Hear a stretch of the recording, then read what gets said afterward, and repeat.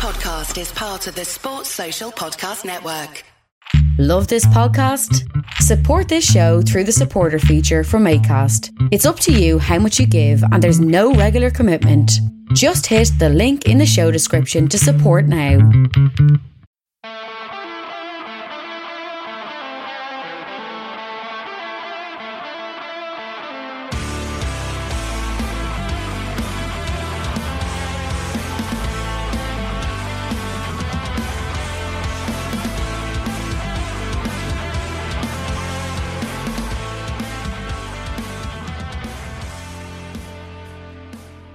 What's good, boys and girls? Welcome to Two Footed Podcast. On Thursday, the 21st of January, we're brought to you by EPLindex.com in association with our presenting sponsor, Liberty Shield.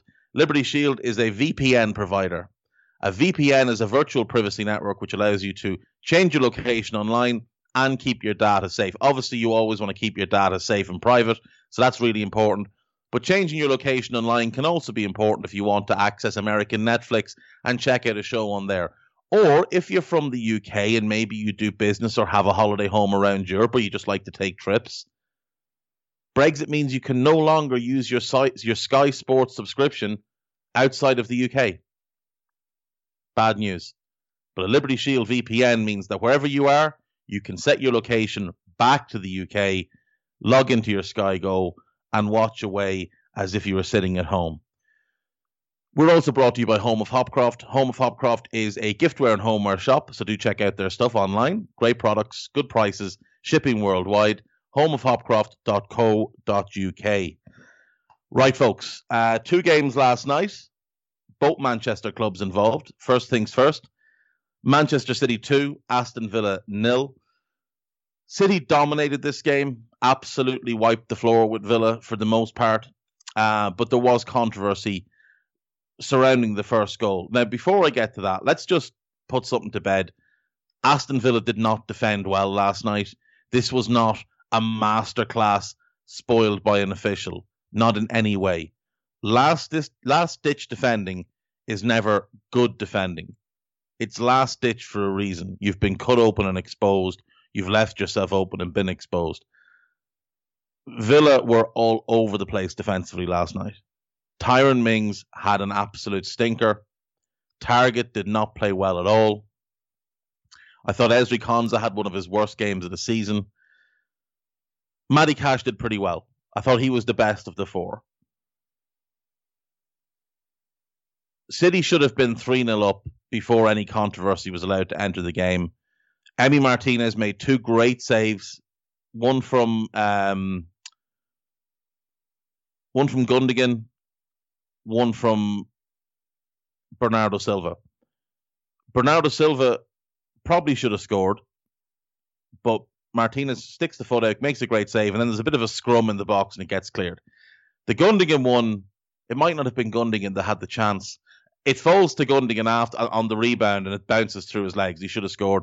João Cancelo hits the crossbar. He probably should have scored. City go 1-up in the 79th minute when Rodri presses the goalkeeper, Martinez clears it, it gets headed back, and Tyrone Mings, with zero awareness of what he's doing or what's going on, has 2 options. He can either head it clear, or he can just not touch it and let the ball run behind him, because Rodri is behind him in a clearly offside position. If he does either of those 2 things, danger averted. Instead, he tries to control it on his chest. Rodri is then allowed back into play. Rodri takes the ball off him, feeds Bernardo Silva, who buries it from 20 yards. Now, there's been some controversy because people have said Mings didn't have control of the ball. How can it be reset to the next phase of play? The ruling is if a defender makes a deliberate attempt to play the ball, in the next phase of play, the attacker is now deemed onside. Mings made a deliberate attempt to play the ball. The problem for Mings is if he chested it down onto his left foot, got control of the ball, and then cleared it, that likely would have been seen as the phase of play, and Rodri couldn't have interfered with him in that instance. The problem for Mings is he chested it down to his right-hand side, too far away from himself. His second touch became a tackle, and it was deemed that that initial chest, that's the first phase of play. Now, I always think the best person to go to with regards to any VAR-related queries, any VAR-related controversy, is Dale Johnson of ESPN. So he put together a thread last night on Twitter, so I'll just read it out to you. So Tyrone Mings chesting the ball was judged by the officials and the VAR a deliberate act to play the ball, and that reset the offside phase, bringing Rodri onside. So him chesting the ball down and losing control of it, he's no longer in control. So the next phase of play, which is the tackle, begins with where both players are at the time, and Rodri had wandered back onside. Johnson himself says, I can't agree. Surely it has to be offside in this circumstance. For me, this is the key point. If Mings had made a deliberate play, messed up in the ball, ran to Rodri, offside is reset. See, I think that is what happened. Now, Dale says, but Mings' deliberate play was to control the ball and then he had it stolen. I don't think he had it stolen. I don't think he was in control of it. He chests the ball down. It bounces to his right-hand side. His next touch is a tackle. It's not like he had another touch and then there was the tackle, like he was in control of the ball. He wasn't. Obviously, this is open to interpretation. A player is offside receiving the ball from an opponent who deliberately plays the ball is not considered to have gained an advantage. So obviously Rodri was offside, but Mings plays the ball, Rodri comes back onside. I'm confident that in 99 of 100 times this happens in normal play, offside is given, unless we're saying a player coming back from offside can challenge a defender if he controls the ball. Again, I don't think Mings controls the ball. That's the issue. Mings doesn't control the ball. He miscontrols it and it bounces away. So I don't think, I mean, it's unfortunate, and obviously for Villa, it's very upsetting. Again, he's added to this morning. He said a small thread on the goal. Technically, it was onside by the laws of the game, but it's offside in the spirit of the game. And I'm sorry, the laws of the game are what the officials have to go by. That's what they have to go by. Of course, it's going to be flagged offside, but when the VAR reviews it, they have to apply the rules of the game. Now, it is open to control of the ball is. So some people might look at the Mings thing and say, no, he's in control of the ball. I don't think he was. Panics, lunges into a tackle, loses the tackle, and costs his team a goal. Not the first time Mings has cost his team a goal this season. Certainly won't be the last time he causes them a goal either. He is the weak link in that defence. City go second in the table and will be very, very happy with life. They have a game in hand on United. That game in hand is against Villa. No, that was the game in hand against Villa. The game in hand is against Everton, excuse me. This was the game, last night's game was the game that was cancelled at the start of the season because City had been involved in the Champions League post-lockdown. The Everton game is the game that was cancelled because of COVID. So City have 5, I think it could be 6 wins on the bounce now. They'll play Cheltenham in the FA Cup at the weekend, and then it's West Brom, Sheffield United and Burnley in the next 3 league games, all of which they will be expected to win comfortably. After that, it does get a little bit more difficult. They've got Liverpool, they've got Tottenham, they've got Arsenal. Now, the Liverpool and Tottenham games, they've obviously had difficult games against both of those this season already. Liverpool drew 1-1 at the Etihad. Spurs beat City at the new Tottenham Stadium. Then they've Arsenal, then Gladbach in the Champions League, and then West Ham, who obviously are having a very good season so far. And then Manchester United at the start of March. So the next 3 games to them, you'd expect 9 points. After that, though, it does get more difficult. Now, they do look the best team in the league. There's no question. And right now, you would have to make them the presumptive favourites to win the title. But we wouldn't have said that 7-8 weeks ago. Things change very quickly this season. And a team like City, who had looked very poor in the first 8, 9, even 10 games of the season, all of a sudden look like they're going to run away with the league. That's how quickly things can change. For Villa, this is obviously, it's not a disappointing result because you're away to Manchester City, but I think they would have hoped to grab a point here. They stay in 11th, but they do have 3 games in hand still over the teams ahead of them, which are Arsenal by 1 point, and then Southampton and Chelsea, who are 3 points clear of them. So you would expect that Villa will get themselves back in the top half. Games in hand, Everton is 1, Newcastle is 1, and I can't remember who the third one is. But you'd expect that Villa will find some points there. This Villa team is looking very, very strong. It's a couple of pieces short. I like Martinez. He has been a revelation this season. Obviously, he did well at Arsenal last season after lockdown, but this season he's proven himself and he's been very, very good. Arguably the best keeper in the league this season so far. Matty Cash, that's your right back for years to come. Ezri Konsa, you build your defence around him. He's fantastic. The left side centre-back position is somewhere they need to address. I'd like an upgrade at left back if I was them, but Targett is decent. But I mean, if they could get Jamal Lewis or somebody like that, somebody of that level, I think that would be an upgrade for them. In midfield, they obviously don't own Barkley, but they'll probably try and keep him. Now, they are currently trying to sign Morgan Sanson from Marseille. Their first offer has been dismissed and called a disgrace by Marseille. But they may go back for him. You'd wonder if that's a move to future-proof against not keeping Barkley. I'd hope not. I'd like them to keep Barkley. Douglas Luiz at holding midfield. He's tremendous. He's one of the 5 best in the league in his role. City have a buyback for the summer, but are rumoured not to be planning to take that up. And then John McGinn, who's just a very reliable player for them. And then the front 3 tends to be one of Traore, El Ghazi, Trezeguet on the right, Watkins through the middle, and Grealish off the left.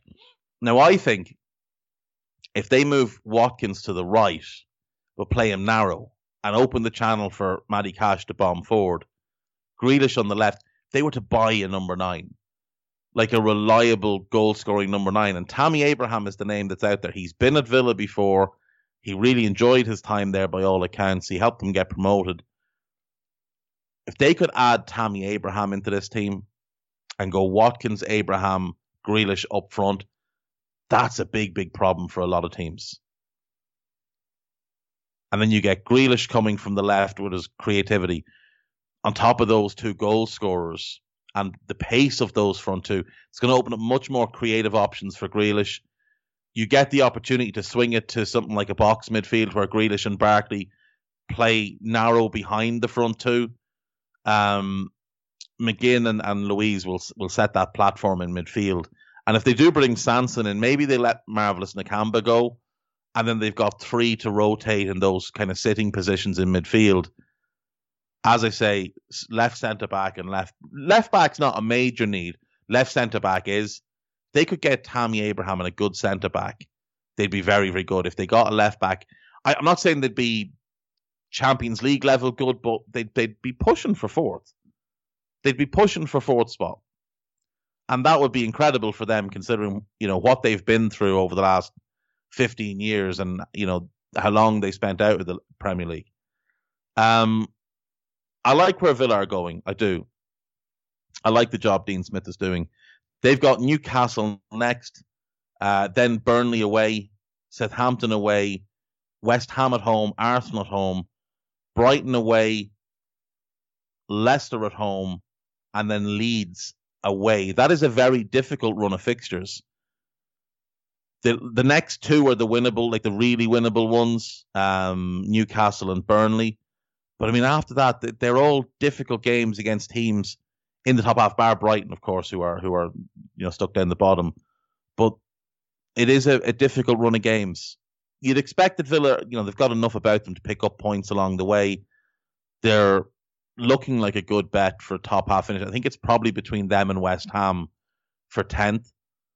West Ham obviously have the 5-point advantage, I think it is at the moment, but Villa do have 3 games in hand. Sorry, 6-point advantage. Villa have the 3 games in hand. Gundogan scored the second goal. I should have pointed that out. Gundogan scores a penalty. I think it's his 5th goal in the last 7 Premier League games to wrap the decision up late on after a Matty Cash handball. City deserved the win. There can be no doubt. They were just a far better team on the night. Their creativity was a lot better last night than it had been against Palace. And that's the funny thing. Like, people were quick to jump on Palace because they lost 4-0, yet the same people came out and praised Villa for losing 2-0. City created much better chances last night than they did against Palace at the weekend.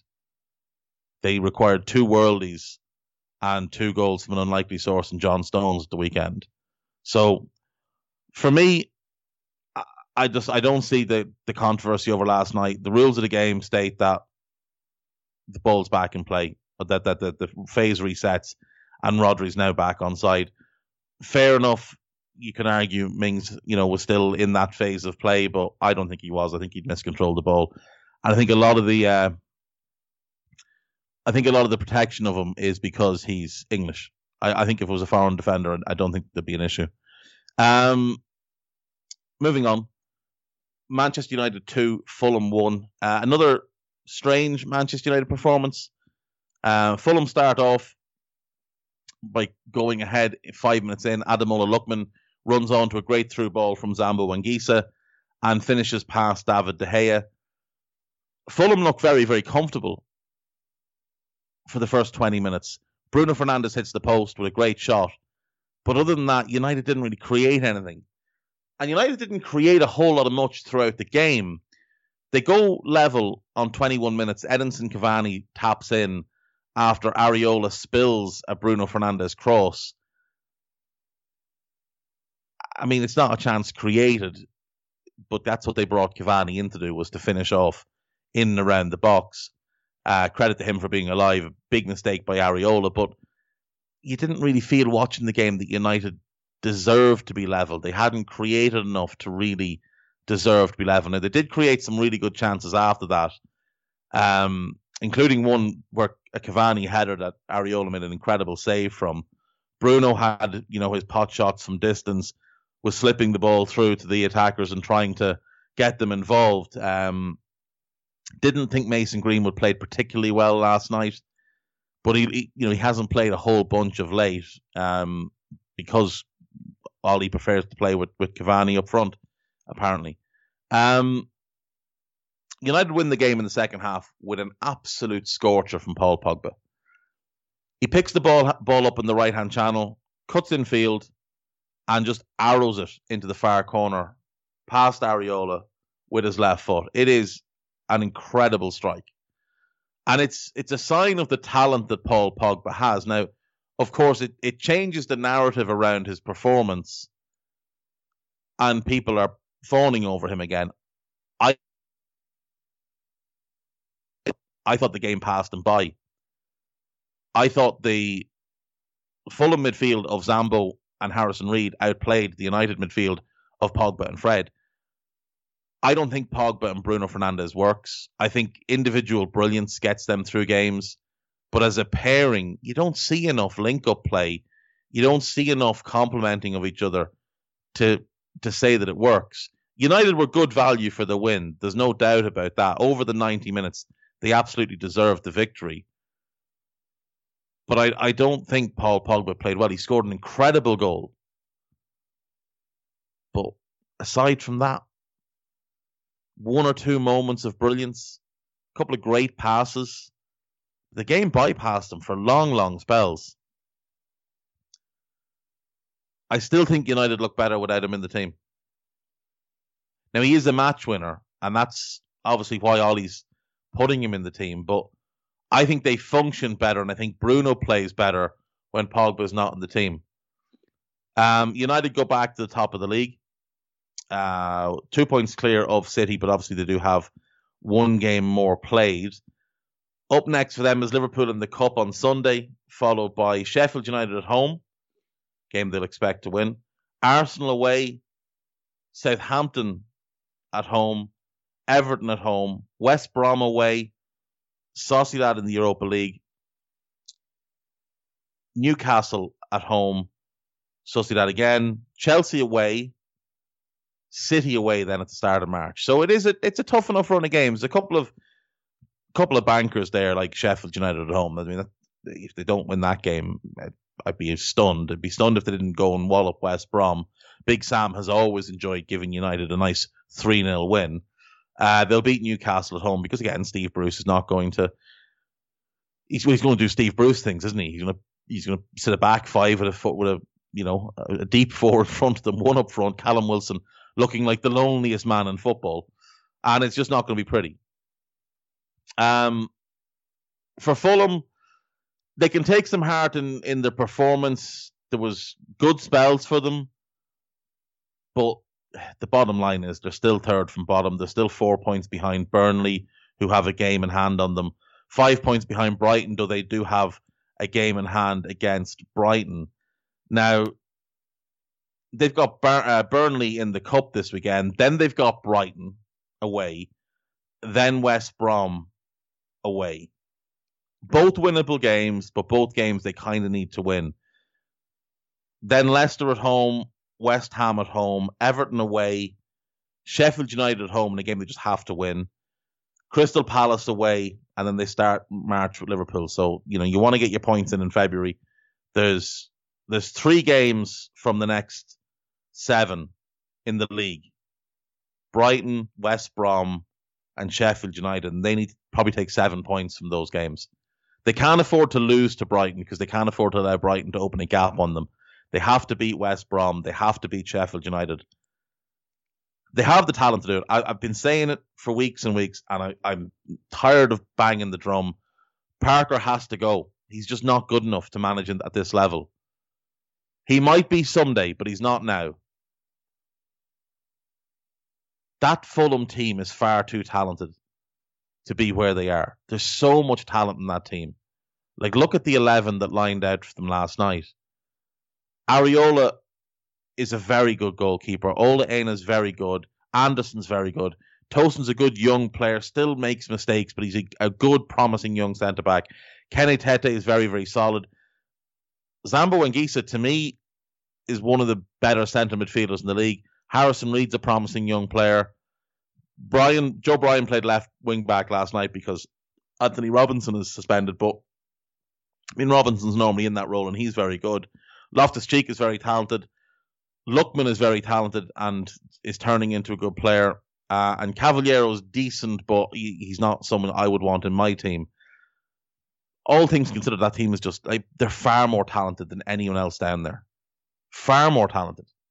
More talented than Newcastle, Brighton, Burnley, West Brom, or Sheffield United. That team should be comfortably in mid-table. Now, I know they had that terrible start before they got some of these players in, but at the same time, they can't win games. They just can't win games. They have to go and find a striker this month. They just have to. They have 10 days left. They have to go and find a striker this month. Tonight, Liverpool versus Burnley. Get your money on a 0-0. Guy, are you still predicting a 0-0 for tonight? What else would I predict? Of course, Liverpool can't score goals, and Burnley don't want to score goals. So 0-0 it will be. Moving on then. It is, of course, Thursday. We're halfway through this podcast and I haven't even got to the point of the Thursday podcast, which is your questions from Twitter. So as always, thank you very much in advance. Haven't read any of these, so gonna run with them. Okay, Adam Hanlon at Abby_lad_. I'll be greedy and give you a few. You're tasked with Liverpool's doing Liverpool's business this summer. What players do you bring in and how do you finance the deal? Your predicted top 6 come June, and how would you fix our form knowing VVD is out long term and the knock-on effect it has? The only way I think to fix the form is to buy a centre back, pray that Joel Matip stays fit, and move Fabinho back into midfield, despite how brilliant Fabinho's been. And you've got to get the front three back to some semblance of normality. I think a change up front is definitely part of what's needed. Whether that's bringing Minamino in, whether it's bringing Shaqiri in, I'm not 100% sure. Whether it's a change of shape, there's definitely something that needs to happen though. With regards to top six, I'm going to stick with what I went with at the start of the season, just because I want to be consistent with that. So I went Liverpool 1, City 2, Spurs 3. Admittedly, it's not looking good for Liverpool to win the league at the minute. I went Everton 4. I want to say I went United 5 and Chelsea 6. Leicester will be in the top 6 though, and I think it'll be at the expense of Chelsea. I'm just not sure how the rest of it will shape out. Liverpool summer business. Okay, so Virgil will be back. Liverpool need a partner for Virgil. That's not open for debate. The one I would want is Konate from Leipzig. He's the one I've wanted for a couple of years. I think you bring him in next to Virgil, he'll be sensational, and you can develop him as the long-term leader of the defence when Virgil's eventually gone. You also need to buy a backup for Virgil. Now, again, David Carmo of Braga is the one I would want. Now, that is a lot of money on 2 centre-backs, but I think that with those two, you're buying your long-term centre-back pairing. That when Virgil's gone, you've got Konate and Carmo, who I think would mesh very well together. Gomez is the 4th centre-back then. I think you can sell Joel Matip this summer. I think you'll get in and around 30 million for a player of his quality, even with the injury problems. I think a PSG could be quite interested in him. They could obviously do an improvement as a backup right back. Jed Spence of Middlesbrough is one I like. I think 6 to 8 million probably gets him, so he's not too expensive. I would like a better backup goalkeeper as well, but maybe that's Camille Grabara comes back from his loan and he's ready to step into that role. Kelleher's done a commendable job this season, but I would just like someone a little bit better, and I think Grabara is a little bit better. In midfield, then you've got Thiago and Fabinho should be starters. We know that Gini Wijnaldum looks like he's going to leave.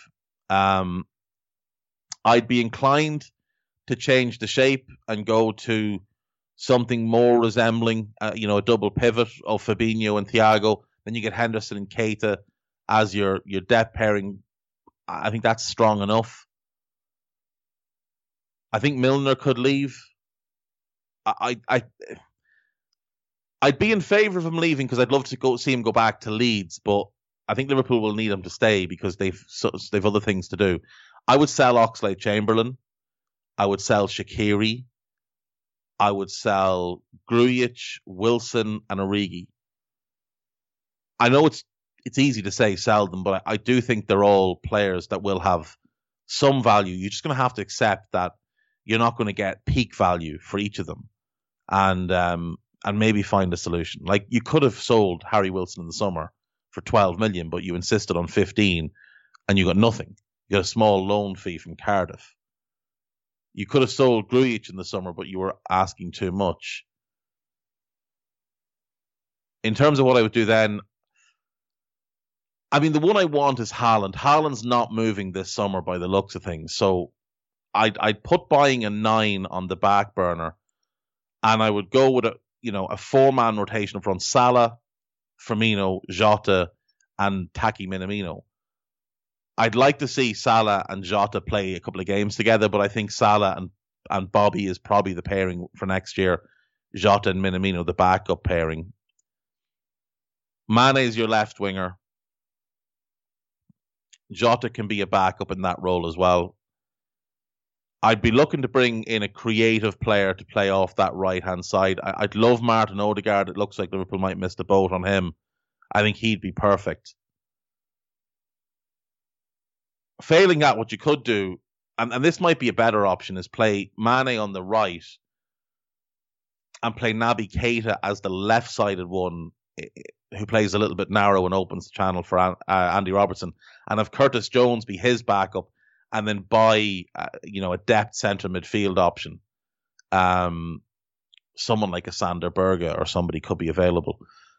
I don't think Liverpool will do mass amounts of business this summer. I think there could be like 4 incomings, 1 or 2 starters, and a couple of squad players.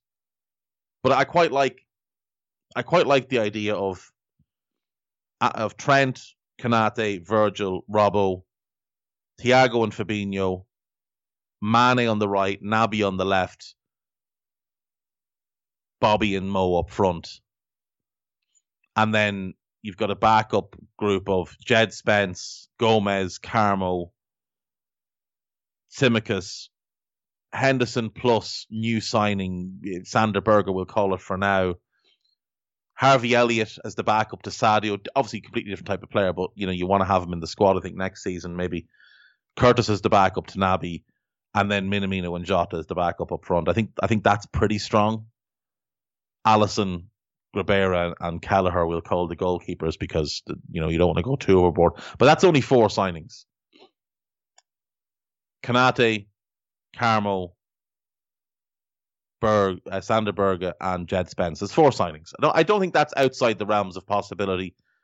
And if you sell Matip, Ox, Shaq, Grujic, Wilson, and Origi, I think you can cover quite a bit of it. And you wouldn't have a massive increase in your wages either. Moving on. Connor Sheehan, your favourite football-based film. The Damned United is a personal favourite, although a bit cheesy. The Damned United is probably my favourite football film. The one with Sean Bean, When Saturday Comes, I like that one as well. I like some of the ones like from a fan perspective, like Away Days is very, very good. But yeah, I think The Damned United is probably the best of them. Willology asks, as we've basically reached the halfway point of the season, who do you think finishes in the top 4 and who gets relegated? I'm going to, as I said to Adam, I'm going to stick with my top 4, even though obviously one of them looks unlikely. Well, it doesn't look unlikely. They're still in the mix. I'm going to say Liverpool, City, Spurs, and Everton. That's just what I'm going to go with. And I'm going to be wrong, but I'm going to stick with it. Who gets relegated? Sheffield United. Sheffield United, definitely. West Brom, I think, looking quite a good bet. And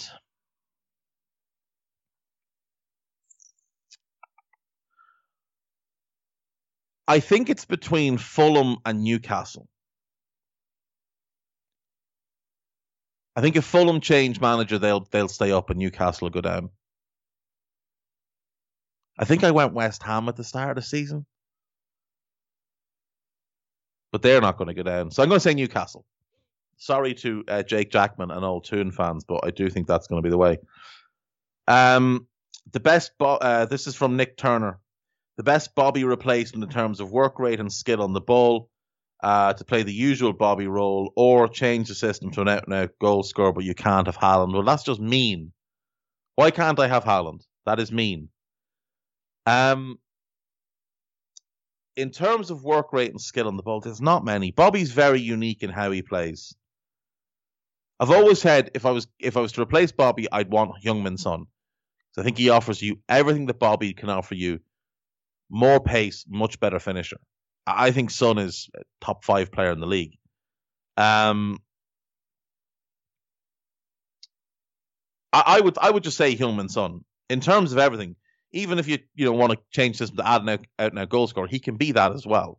I would just say in ideal world, Heung-min Son is the one. Failing him, it is difficult. Like, it's very, very difficult. I really like Luka Jovic, and if he continues to score goals for Frankfurt on his loan, I wouldn't be against, getting on to Real and seeing if you could steal him. I really like him as a player. There's no real direct Bobby. Raul Jimenez would be a really good fit as well. He does a lot of the same things Bobby does. He's a better finisher. He's not quite as skillful and creative, but in terms of how hard he works, the runs he makes, Raul Jimenez would be one, but he's 29, so you're not going to go for him.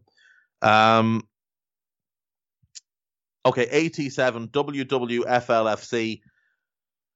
Does Steven Gerrard look tactically a good fit for Liverpool? If you look at the average position of a Rangers player during the game comparing to an average position of a Liverpool player during the game, it is very similar. He is tactically setting out his players in a very similar way. He is playing, this season at least, a similar style of football: high line, high press, counter pressing like demons. Tactically, this season, yes, but factor in they're playing against League One caliber players, and he's got by far the biggest budget in the SPL.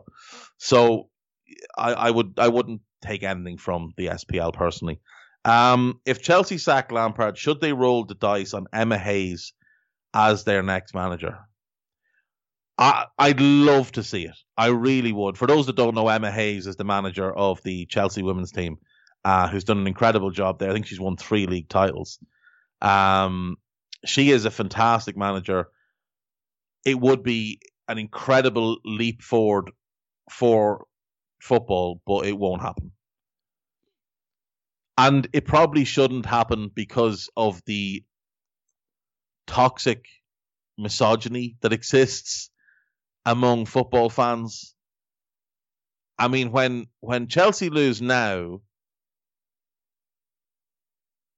Frank Lampard is, the fat memes come out and the PE teacher comes out and whatever else.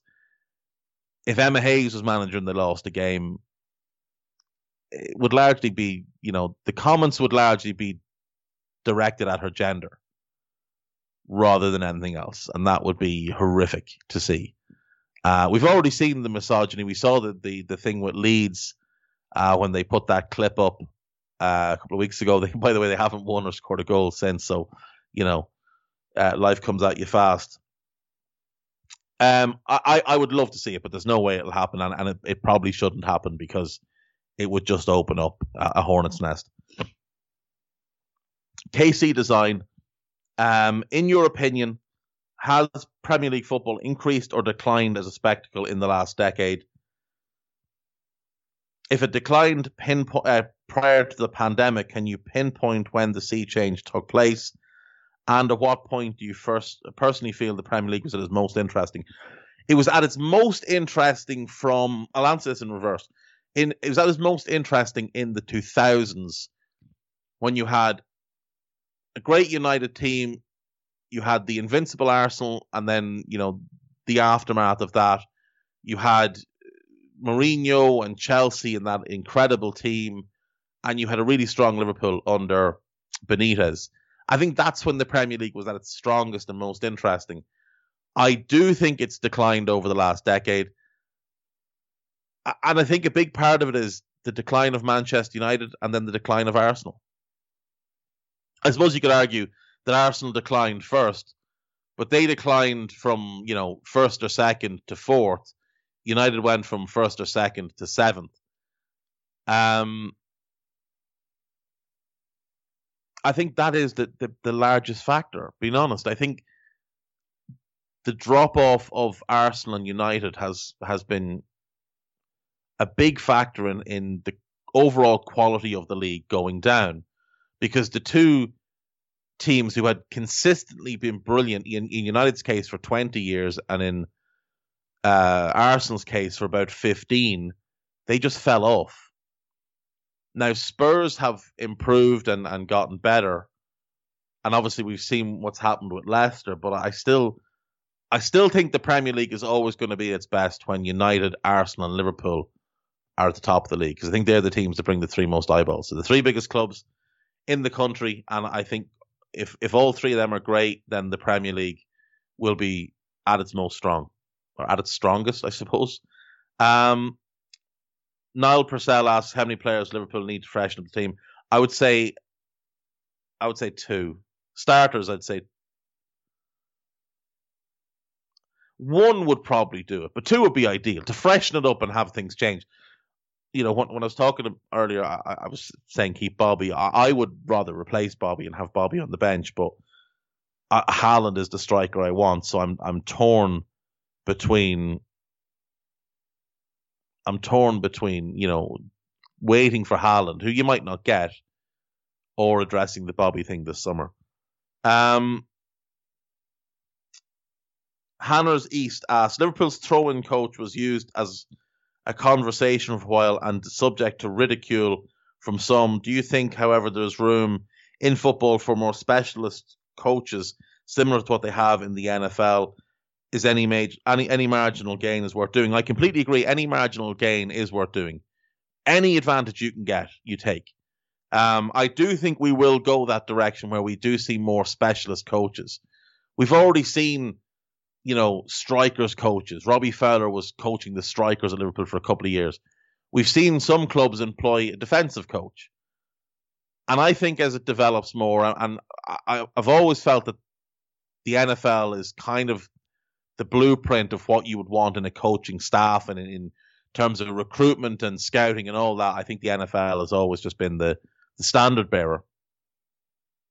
And we've seen the off-field stuff, the structure of the club with sporting directors, director of recruitment, director of scouting. That's all taken from, general manager, head of pro personnel, head of pro scouting, head of college scouting, etc., etc. That's all taken from the NFL and baseball to an extent as well.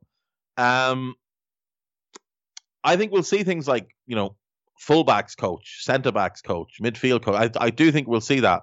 And I don't see an issue in having set-piece coaches. Liverpool aren't the only club to use it. They were just the only club that kind of talked about it. I think any marginal gain is worthwhile, genuinely. Alex McGuinness asks, I know you and others ruled out any return for Virgil van Dijk this year based on the sports science, so I'd written it off. But given the rumblings, is there any hope that these judgments were based on more severe injuries? How much of VVD's injury is in the public domain? Is it defo grade 3 tear? We don't know. The problem with Liverpool is they're so cloak and dagger with any kind of injury stuff. I mean, they don't tell you anything. They're not transparent at all. But I always kind of feel like when Klopp's not talking about it and not putting time frames, it means the player's either where we think he's going to be or behind. Like, look at Jota. Jota was meant to be back at the start of February. He's still in a knee brace. There's not a hope he's back at the start of February. Matip is nearly fit. Matip is nearly fit. So, I don't think there's any chance we see Virgil again this season. I really don't. And speaking to people like Marty Loughran and Simon Brundish, what Virgil has been pictured doing now is stuff he could have been doing 2 months ago. So, it's possible he's just behind schedule. Michael Campbell, I love this. In the spirit of Tony Pulis, what is your all-time agricultural 11? I'm going to come back to that at the end. Isaac Gilding, which players from Premier League history would make the best rugby player, NFL player, tennis player, track athlete, and NBA player?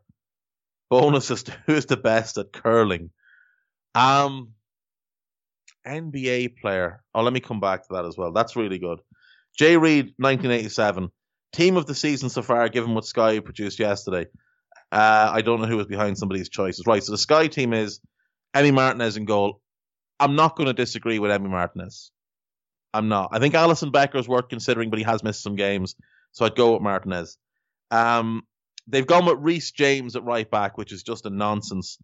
I would suggest there's been 4 better right backs. There's been probably more than that. Reece James just doesn't belong in this team at all.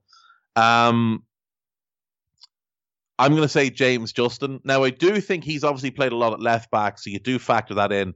The 3 best consistent right backs this season in the league for me, Matty Cash, Kyle Walker-Peters, and Vladimir Kufal of West Ham. I think those 3, with having played almost every game. Now, people look at Kufal and play, he played 16 games, but he wasn't there for the first couple. Since he's arrived, he's played pretty much every game. Walker-Peters, pretty much every game. I think Matty Cash missed 1 game, maybe 2, but he's been there pretty much the whole season. The likes of João Cancelo played about 5 games at right back, so don't name him. Castagne missed a bunch of the season, don't name him. But I'd go with James Justin because he's been one of the 2 best fullbacks in the league this season. The other one's been Andy Robertson, who's the left back.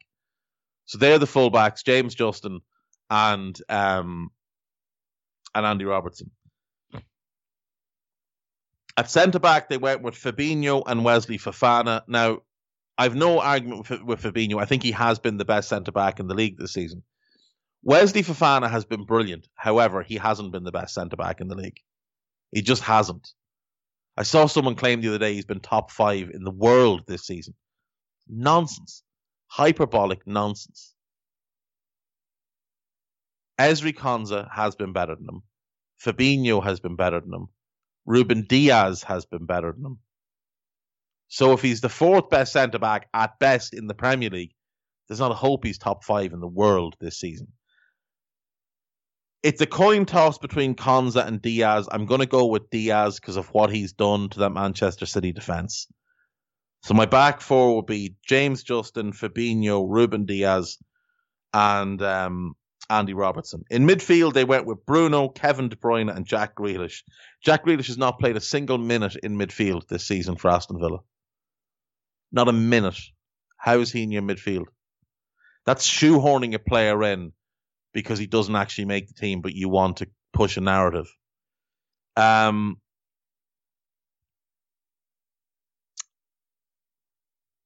I think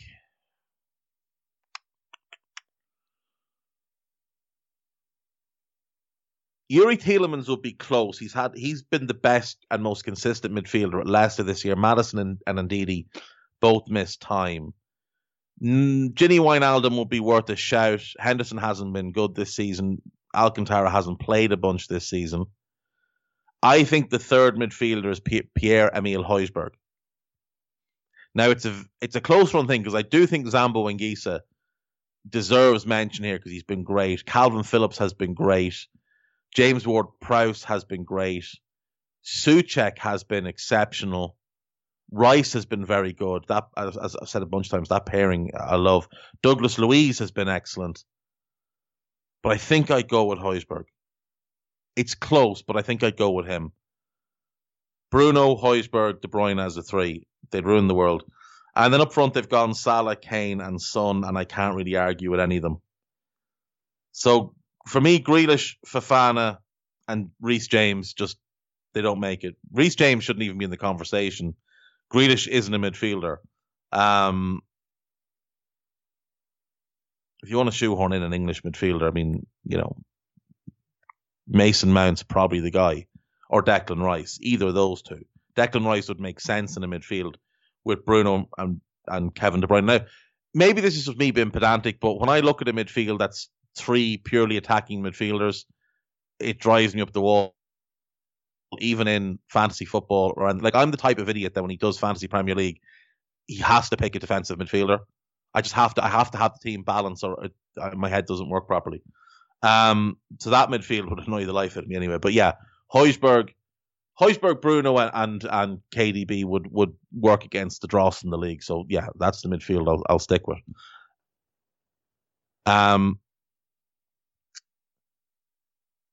James Houghton, is Potter actually a good manager, or does he have a good reputation? Fans I see don't seem impressed. I think he's a very good coach. And I think there's definitely promise as a manager. I think he's good. I like him, but I can see why Brighton fans aren't all that chuffed at the minute. They loved Chris Hughton. Chris Hughton got them promoted, did great work there, and was fired so that they could go in a new direction and grow and become better. And they're not any better now than they were when Hughton was there, but they are much more enjoyable to watch. I think he's been let down by those above him who didn't spend the money they should have spent in the summer. Now, again, admittedly, pandemic, small club, etc., etc., etc. But I think if Brighton had a goal scorer and a better left wing back, they'd be pushing for top half. Better boy known, ways of replacing Wijnaldum, preferred option when looking at players already at the club, and reported scouting targets like Renato Sanchez and Rodrigo de Paul.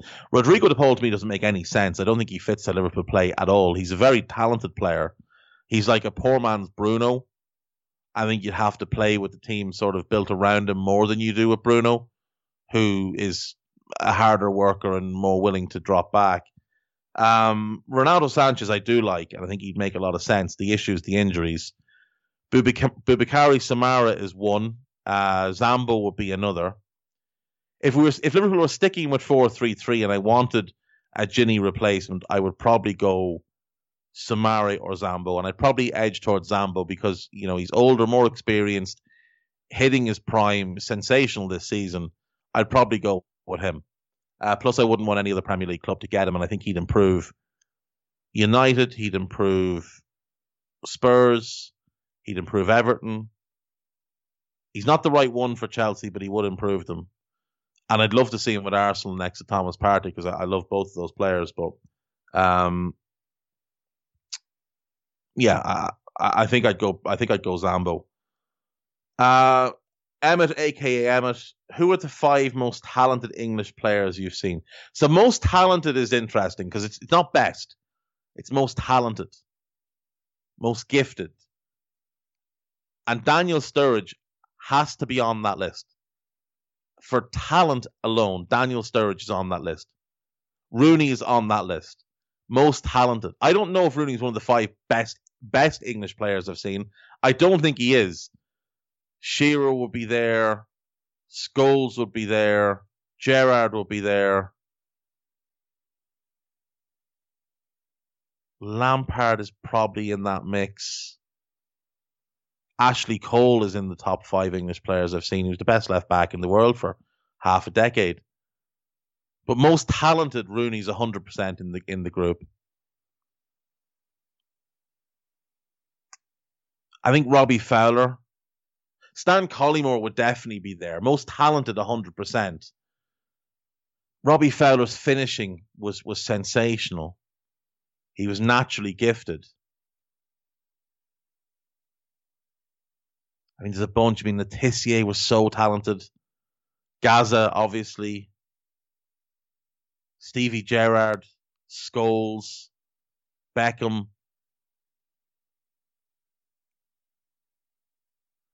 Collymore, Sturridge, Rooney, Gerrard and Scholes. Yeah, that'll be my 5. I didn't see enough of Gaza pre-knee injury. I don't think he was ever the same player after the knee injury that he sustained in the cup final. I didn't see him at Newcastle. I was too young. I was young once. It's breaking news. But yeah, they'd be the 5. They'd be the 5. Martin Odegaard is meant to be available. This is Lee Johnson 75. Martin Odegaard is meant to be available on loan. Which teams in the Premiership would be the best fit and why?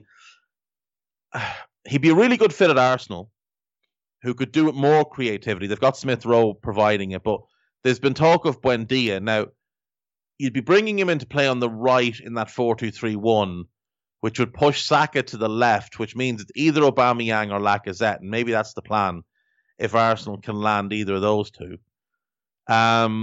He'd be a really good fit at Spurs. Again, off the right-hand side, cutting in.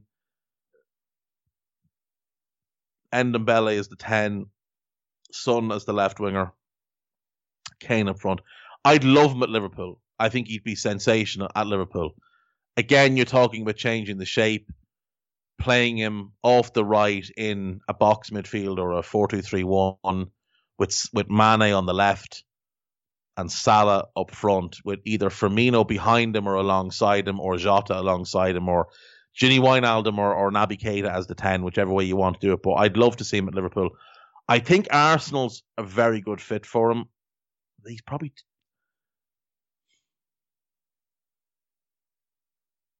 Do you know what? I'm wrong. It's Leicester. It's Leicester City. It just is. Him off the right, Barnes off the left, Maddison, Tielemans and Ndidi in the middle, Vardy up front, Pereira, Fofana, Soyuncu, James Justin, Casper in goal. That is a hell of a team. That is a hell of a team. It's Leicester City. The best fit for Martin Odegaard is Leicester City. Who is the bigger loss to their team, either through injury or a transfer? Kane, Virgil, KDB, Bruno, or Oba? Oba wouldn't be a big loss this season. He hasn't been very good. Kevin De Bruyne will be enormous for City. He is the main and at times only creator they have. But maybe if they didn't have him, they wouldn't rely on him as much. And maybe the likes of Phil Foden and Bernardo Silva would continue to step up and prove more. Gundogan as well. Mahrez would come into the team, and obviously we know how talented he can be. I think City could get by because they've got so much talent there. Kane is near on impossible to replace, but I mean, they do have Carlos Vinicius this year. It's a little bit biased. Admittedly, it is a little bit biased, but it's Bruno. It's not Bruno. It's Virgil. It's Virgil. It just is Virgil. It's Virgil because he affects Liverpool in every way. Now, Dan Kennett, who I love, has a thread on Twitter basically mocking the idea that Liverpool need to sign a centre-back. He's not factoring in the factors that Virgil allows Liverpool to play a higher line, which allows the midfield to play a higher line, which allows the strikers to play higher, compresses the field, causes more turnovers, gives Liverpool more opportunities. His crossfield passes to Trent are one of the big focuses of the team. His long passing to Mane is incredible. He's the leader of the team, the organizer of the team. It's Virgil van Dijk, and I don't care if it's biased. It just is him. Man United Index. This is Eddie Gibbs. This is you, Eddie, and I know it is. Has Ole Gunnar Solskjaer hoodwinked the world? At the minute, he is hoodwinking quite well. He is. He looks, semi-competent because his team continue to win, despite him having had 3 stinkers in a row tactically. Against Burnley, against Liverpool in a game they should have won. I mean, Liverpool were there to be walloped. Liverpool haven't been good for a while. And last night against Fulham, the individual brilliance and Liverpool's incompetence got them 7 points from games that they probably shouldn't have gotten any more than 2 from. So yeah, he is hoodwinking the world and certainly hoodwinking those at Manchester United. Neil Devlin, aka Purple Man, is Tyrone Mings a moron? I think there's strong evidence that he may be. Strong evidence. Joseph Cousins, do you think Liverpool need to evolve tactically, and could that mean Klopp bringing in a number 2, or is that unnecessary? I think it's unnecessary to bring in a number 2. I think they need to continue to evolve. They have evolved a little bit. I think you've seen some of the influences of Pep and Linders. I think obviously Liverpool have become more of a possession-based team, more controlling.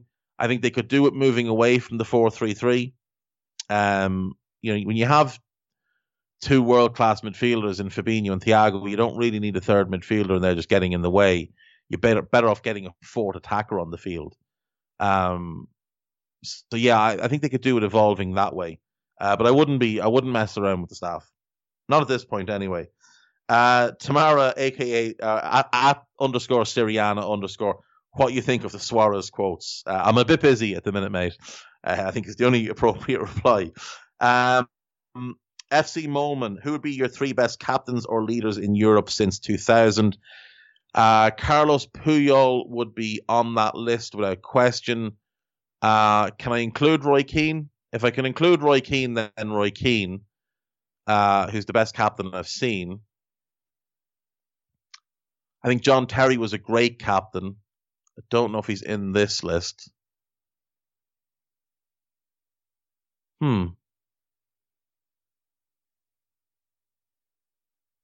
Yeah, it might be John Terry. I always thought John Terry was a much better captain than he was player.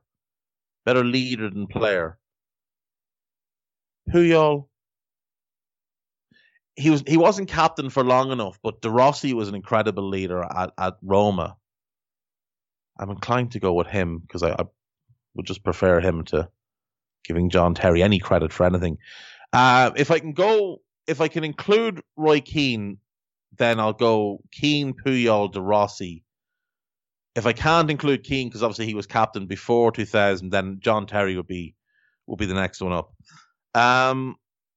Anfield Line asks, Keita is great when fit, but breaks down too many times. Think his injuries may mean Klopp moves on from this summer. No, I don't think so. I don't think this summer. And as Mark Leyland replies, he's been rushed back too quickly, and I think they've realised that. I think that's key. I think they have realised that, he does need some time out of the team. He does need to be rebuilt. They tried to do that at the start of the season, and things were looking very well until he got a little niggle, and then they took him out of the team again, and then that moron who manages the Ghanaian national team made an absolute mess of it. Gum Pistol asks, so no, I don't think Liverpool will sell him. I think his value is probably too low at the minute for them to justify selling him. Gum Pistol, Liverpool's two primary sources of creation are Andy Robertson and Trent Alexander-Arnold, both off the boil this season. How do you think they change this to having a different creative source? Who do you bring in?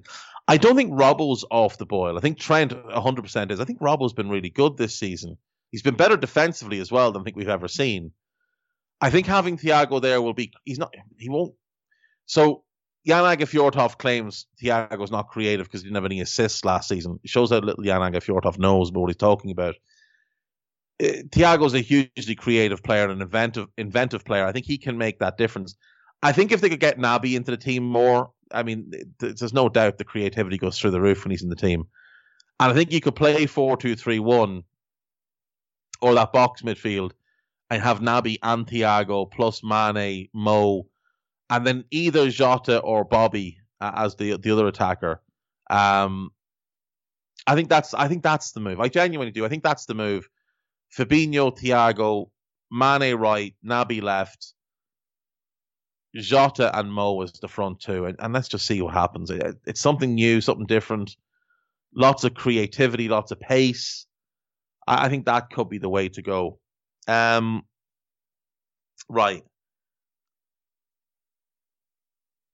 So, Agricultural 11. I like this. I think the goalkeeper...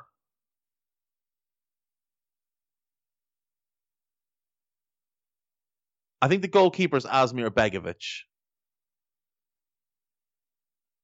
He's a very overrated goalkeeper, but he looks big and he looks the part, so I'll go for him. Ryan Shawcross is obviously in the team at centre-back, and I'm going to go for the Liverpool legend, Kyriakos, next to him, just a big grok who heads absolutely everything. You don't want any fancy business at fullback. So Paul Konchesky right in the team at left back. At right back, I'd be inclined to go Phil Bardsley because agricultural managers tend to love him. So I'd be inclined to go with him. So I've got Bardsley, Kyriakos, Shawcross, and Konchesky in defence. In midfield, I mean, Lee Cattermole is the captain of this team, isn't he? Lee Cattermole's got to be in there. You go with him. And David Batty. Just a nice combative midfield pair who'll just kick everybody.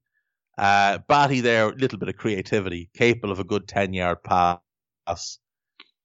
You want chalk on the boots from the wingers, so Stuart Downing is a shoe-in at left back, or left wing. He'd be an attacking left back, really.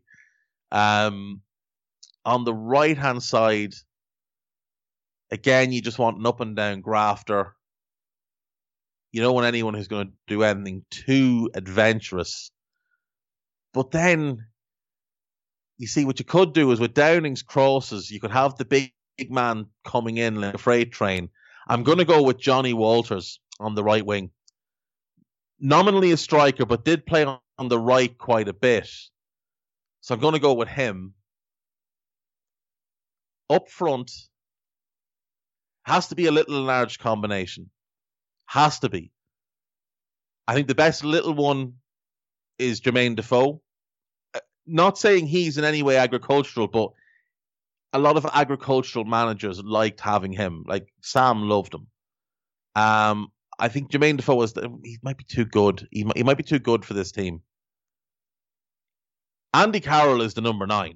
There's no question. I should have got to that first. So it's Andy Carroll +1 up front. Jermaine Defoe is probably too good. And I really like Jermaine Defoe. And I don't want to, besmirch his career by labeling him an agricultural footballer. Do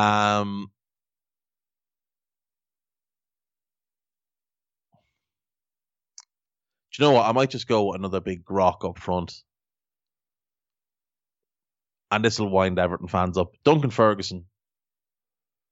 I'm going to go Duncan Ferguson up front with Andy Carroll. That'll work for me. I'm happy with that. Football Scribblers, mild follow-ups to last week's. Do managers really have to get hand-picked targets in England? Sarri said last year at Juventus he will just suggest the type of player he wants to the board and they will go looking for someone of that mould because they know more players than he does. Plus things like availability and finance. Look at Nottingham Forest. People using Werner and Havertz being signings the board wanted as an excuse for Lampard, and it's shocking. Well, Werner and Havertz were signings that the board wanted, not Lampard. Yeah, I think English manager. It's more the culture of English football rather than. I think when you get a manager who comes in from abroad and has experience, they're more used to that. Someone like Klopp, when he first arrived, said, "I'm used to being handed the players." He had input at Dortmund eventually, but initially the players were given to him. He didn't arrive with some big reputation and name. Guys like Allegri have always worked at clubs where they've just been given the players. Same kind of thing with Sarri. One of the reasons Conte wanted to come to England was because he thought he'd have more control over transfers, and obviously then it didn't really happen for him. I think it's because of, when Ferguson was at United, he had final say and first say and final say. Wenger the same, because English football was slower to move to that style of having a director of football and having bigger recruitment teams. Ferguson would have had a couple of trusted scouts. He would have had a big scouting network of local guys, but when he got word about a player, he would have had 2 or 3 that he really trusted. He would have sent one of them. You go and watch them. Let me know what you think. And then he would have gone himself and watched them and made that final decision. Whereas now, I don't think managers even go to watch players anymore. The player will have been watched. Now, the one thing is, player will have been watched far more now than they would have previously, both in person by, lead scouts, regional scouts, and then the director of scouting before the managers even made aware of the player. And then they'll watch, hours and hours on Y-Scout. The analysts will dig into them. So I think by now, by the time a player gets to the manager's level, they've been far more heavily vetted. I think that's quite new to English football. And some of the managers who maybe are holdovers from the older generation, the likes of David Moyes and that, Big Sam, they might be a bit slower to embrace it. Now, I think Moyes has embraced it a bit more than some, but it's not an excuse for Lampard because he's never managed in times when directors of football weren't making decisions. Things can go the other way though. Look, it's not necessarily a good thing to have a recruitment team that picks the players and a head coach that coaches them, because you end up with a situation like Nottingham Forest where they've signed about 173 players in the last few years, and how many of them have worked? 4 or 5 maybe. It hasn't been great for Forest, let's be fair. But the other thing as well is that a lot of the targets that Forest get are basically the players who are deemed not good enough for Olympiacos. So I don't know that the focus is actually on Forest there. I think work has been done for the other club and Forest kind of get the runoff.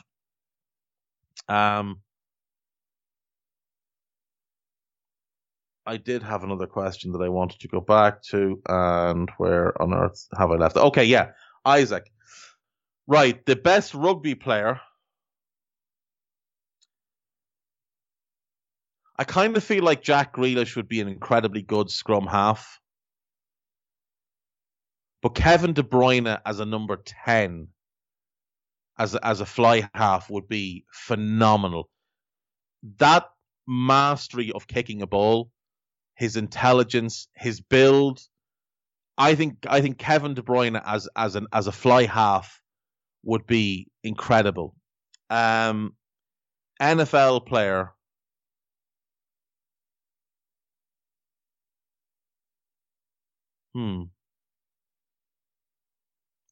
Zambo as a running back would be really good. But Sadio Mane as a wide receiver, like an Antonio Brown type wide receiver, I think that would be quite fun. Tennis player.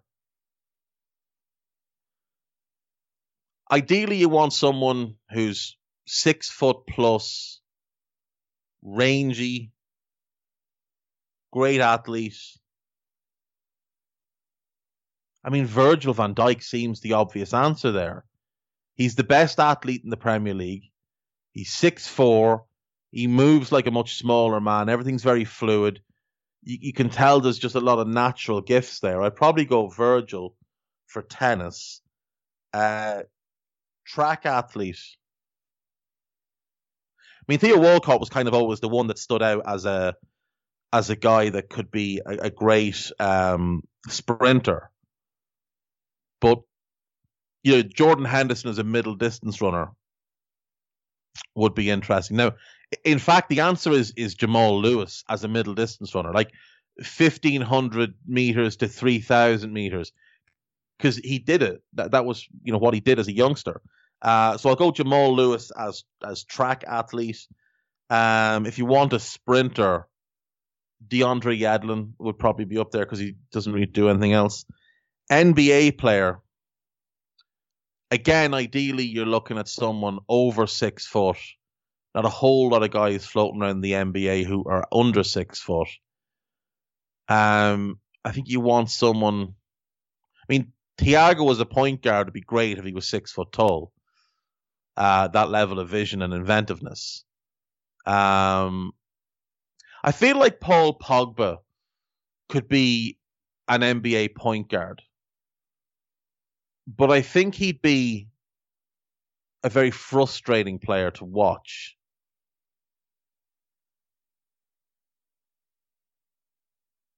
Yeah, I think I'd go Paul Pogba as a point guard. Right, he's got the right kind of build, the right height. He's got the right sort of belief in himself. His passing in football is great. And obviously, it doesn't translate to passing with your hands, but I'll go Paul Pogba. So we've got De Bruyne for rugby, Sadio for the NFL as an Antonio Brown type wide receiver. It might be too small, but I'm going to stick with him. Virgil for tennis. Now, Virgil could also be a tight end in American football, and a sensational one. So Virgil could be the guy who's the best at all of these, in truth. In fact, Virgil probably would be the guy who'd be the best at all of these if you're just picking the best athlete. But yeah, I'll go De Bruyne, Mane, Virgil, Jamal Lewis, and Pogba. Who'd be the best at curling? James Milner. I think it's the type of sport James Milner probably sits at home and watches. I think James Milner is the answer there. That's it. That is an extended. I say an extended one. They've all been about an hour and a half this week. That is an extended podcast. That is it for today. We will see you tomorrow. Thank you as always to Guy Drinkle, to Fox Taunt, to you for your questions and for listening. See you tomorrow. Bye-bye.